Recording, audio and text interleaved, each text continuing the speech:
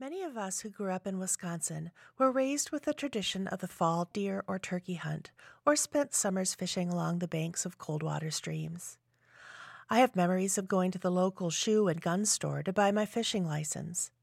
These days, hunters and anglers do this through a website. While there, users can choose to give to the Cherish Wisconsin Outdoors Fund. I wanted to learn more about this fund and the work it supports. I started by speaking with Ann Rice. She's the public land specialist with the Bureau of Wildlife Management at the DNR. Cherish Wisconsin Outdoors Fund is a partnership between the Natural Resources Foundation of Wisconsin and the Wisconsin Department of Natural Resources. And it was made possible by a legislative act in 2012 and relies on the generous donations by citizens across the state and beyond. This fund protects, restores, and improves habitat for Wisconsin's plants and animals. So it provides an opportunity for the public to invest in the public lands and waters where they recreate. Wisconsinites are stepping up. Yes, so at least in the last 2 years, donations have increased. So during the last full license year, which runs a little bit into February of 2023, approximately $345,000 was donated by 80,708 unique contributors. And then this year so far, to date, when we pulled the data, approximately $360,000 had been donated to the Cherish Fund. In 2023, 53% of those donations came from hunters, and 35% were given by anglers. Other donations may be made by state residents who use the system to register recreational vehicles. Like boats and ATVs, that type of vehicle. So you need to get your ATV sort of a certification through the DNR as well. So those are the types of vehicle registrations people would purchase through Go Wild. And really you need to create an account. And a lot of people like me, for example, who don't have an ATV or a boat and don't hunt or fish, wouldn't necessarily even need to use Go Wild. But if you're going to buy any type of product like a hunting license or those registrations, then Go Wild is the place to create your account. Ann says that donations to the fund can also be made independent of the Go Wild system. Yeah, so actually even on our DNR website, you can search for Cherish, and you'll be able to get to the link to donate from the website there. But you can also go to wisconservation.org. So it sounds like Wisconsin, but it ends with a WISCONSERVATION.org/cherish. So that's just a great place where you can go and you can donate any amount. A lot of our contributions off the Go Wild site is maybe an average of $4 per user. But, my birthday last year, I think I donated $50 just because I want to support the habitat management on our DNR managed lands as well. And so people can donate whatever amount they're comfortable with on that site. The Cherish Wisconsin Outdoors Fund, currently valued at $2 million, has supported 10 different projects in 10 counties since 2017. It has already impacted 4,000 acres of DNR-managed lands and 1.5 miles of stream. As the fund grows, more funding is available to property managers to create wildlife habitat and recreational opportunities for everyone. Yeah, so there were 3 projects. This is the first year that we were able to fund 3 projects with the Cherish distribution, they call it. So annually there's a distribution. NRF manages the funds and distributes based on a calculation that they make that's able to sustain the fund growing over time. And this year we were able to fund projects in Jefferson, Portage, and Sauk counties. And in Jefferson, the work is going to go towards restoration at the Waterloo Wildlife Area and the Embedded State Natural Area. And then in Portage County, they will be working on grassland restoration for prairie chickens at both the Leola and Buena Vista wildlife areas. And then Sauk County, they have quite a suite of properties that they plan on using their funds to do some oak savanna restoration. The funds granted in Sauk County will support work to improve these habitats in the Baraboo Hills, including Devil's Lake State Park, the Lower Wisconsin Riverway, and Natural Bridge State Park.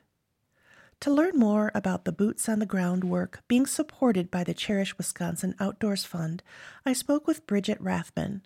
She's the Southwest Regional Habitat Biologist with the State Natural Areas Program and is leading the habitat restoration effort for the Baraboo Hills projects. The Baraboo Hills are incredibly important. As we know, their geology is really unique. We have that quartzite, which is super old rock that has been weathered by the glaciers. And because of that unique topography, we have a ton of different types of plant communities, which makes it really exciting.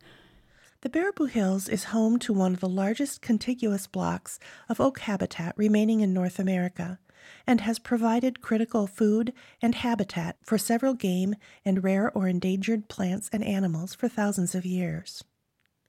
Bridget says there's already 30,000 acres of land protected there, which is huge. So that's a mix of the Nature Conservancy, Sauk County, DNR-owned, and Baraboo Range Preservation Association.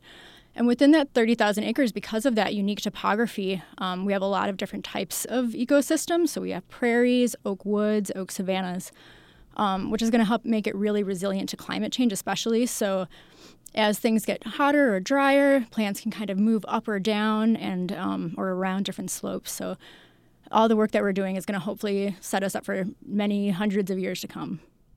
This will include work on South Bluff at Devil's Lake, Wisconsin's most visited state park. So South Bluff is a really huge chunk of oak woods, many thousands of acres.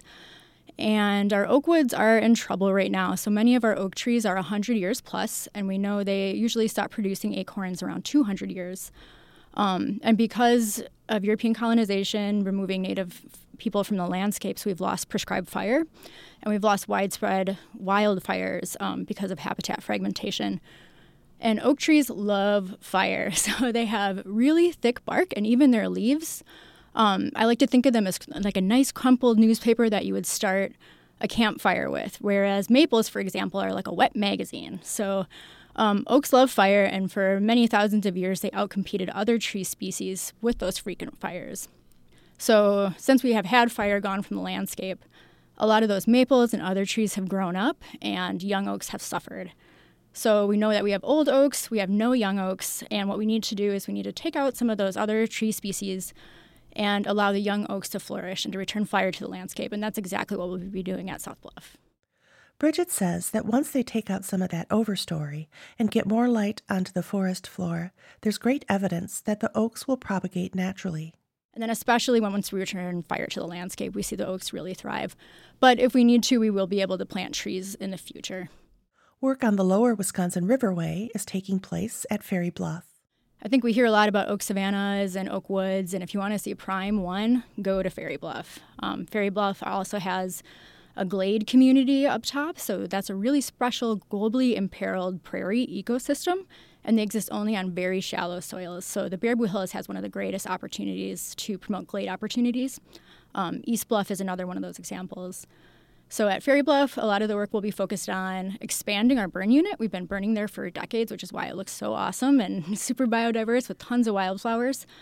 So we'll be expanding that, and then we're also controlling buckthorn and other invasive species. The third area of focus for the Baraboo Hills project is Natural Bridge State Park.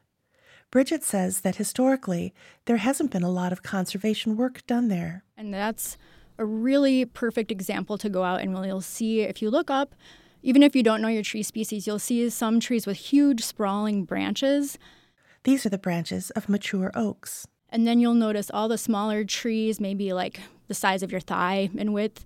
They're all very skinny maple trees usually. So that's a good place to see where we have these huge legacy oaks, but no young oaks coming up. Right now, they're working to thin the invasive trees and set up a burn unit. Because fire is the critical factor here. And just yesterday, we were out there clearing some cedar trees from one of those really rare bedrock glades. And an exciting thing there, they actually found 11 different bumblebee species last year. So the work that we're doing on the glade will help that a lot. And then there's also some very degraded brome fields that have very low flower diversity. So we're going to interseed those with a pollinator-friendly mix so we can help out those bumblebees to increase in number. She adds that it's important to note that we are at a unique point in time to do something about the degradation of our important native habitat like oak savanna, oak woods, and bedrock glade. If we wait 50 years, we could lose a lot of those seed-producing oak trees, and maybe our grandkids don't have oak forests. And oak forests are important because they provide habitat to way more, like a huge number of species. One example, oaks in the Midwest provide a home to 400 different species of moths and butterfly larvae, which is way more than any other native tree species. And then also we think about all those acorns in the fall. That's food for our squirrel friends, turkeys, deer. And so it just has cascading effects. If we look at insect diversity, then that leads to better bird diversity. There are 135 species of breeding birds in the Baraboo Hills. So if we lose those oaks, we're gonna miss a lot of those bird species as well. And there's only 2% of oak savannas remaining in Wisconsin. And especially Natural Bridge with those big sprawling oaks, once we can get in there and clear out some of those very shady trees and get fire in there, we're gonna help boost those numbers and protect anything remaining that we have left. To find out more about the Baraboo Hills Project, the work at the Waterloo Wildlife Area and Prairie, or projects at the Leola and Buena Vista Wildlife Areas, please visit wisconservation.org/cherish. Reporting for WORT News, I'm Catherine Garvens.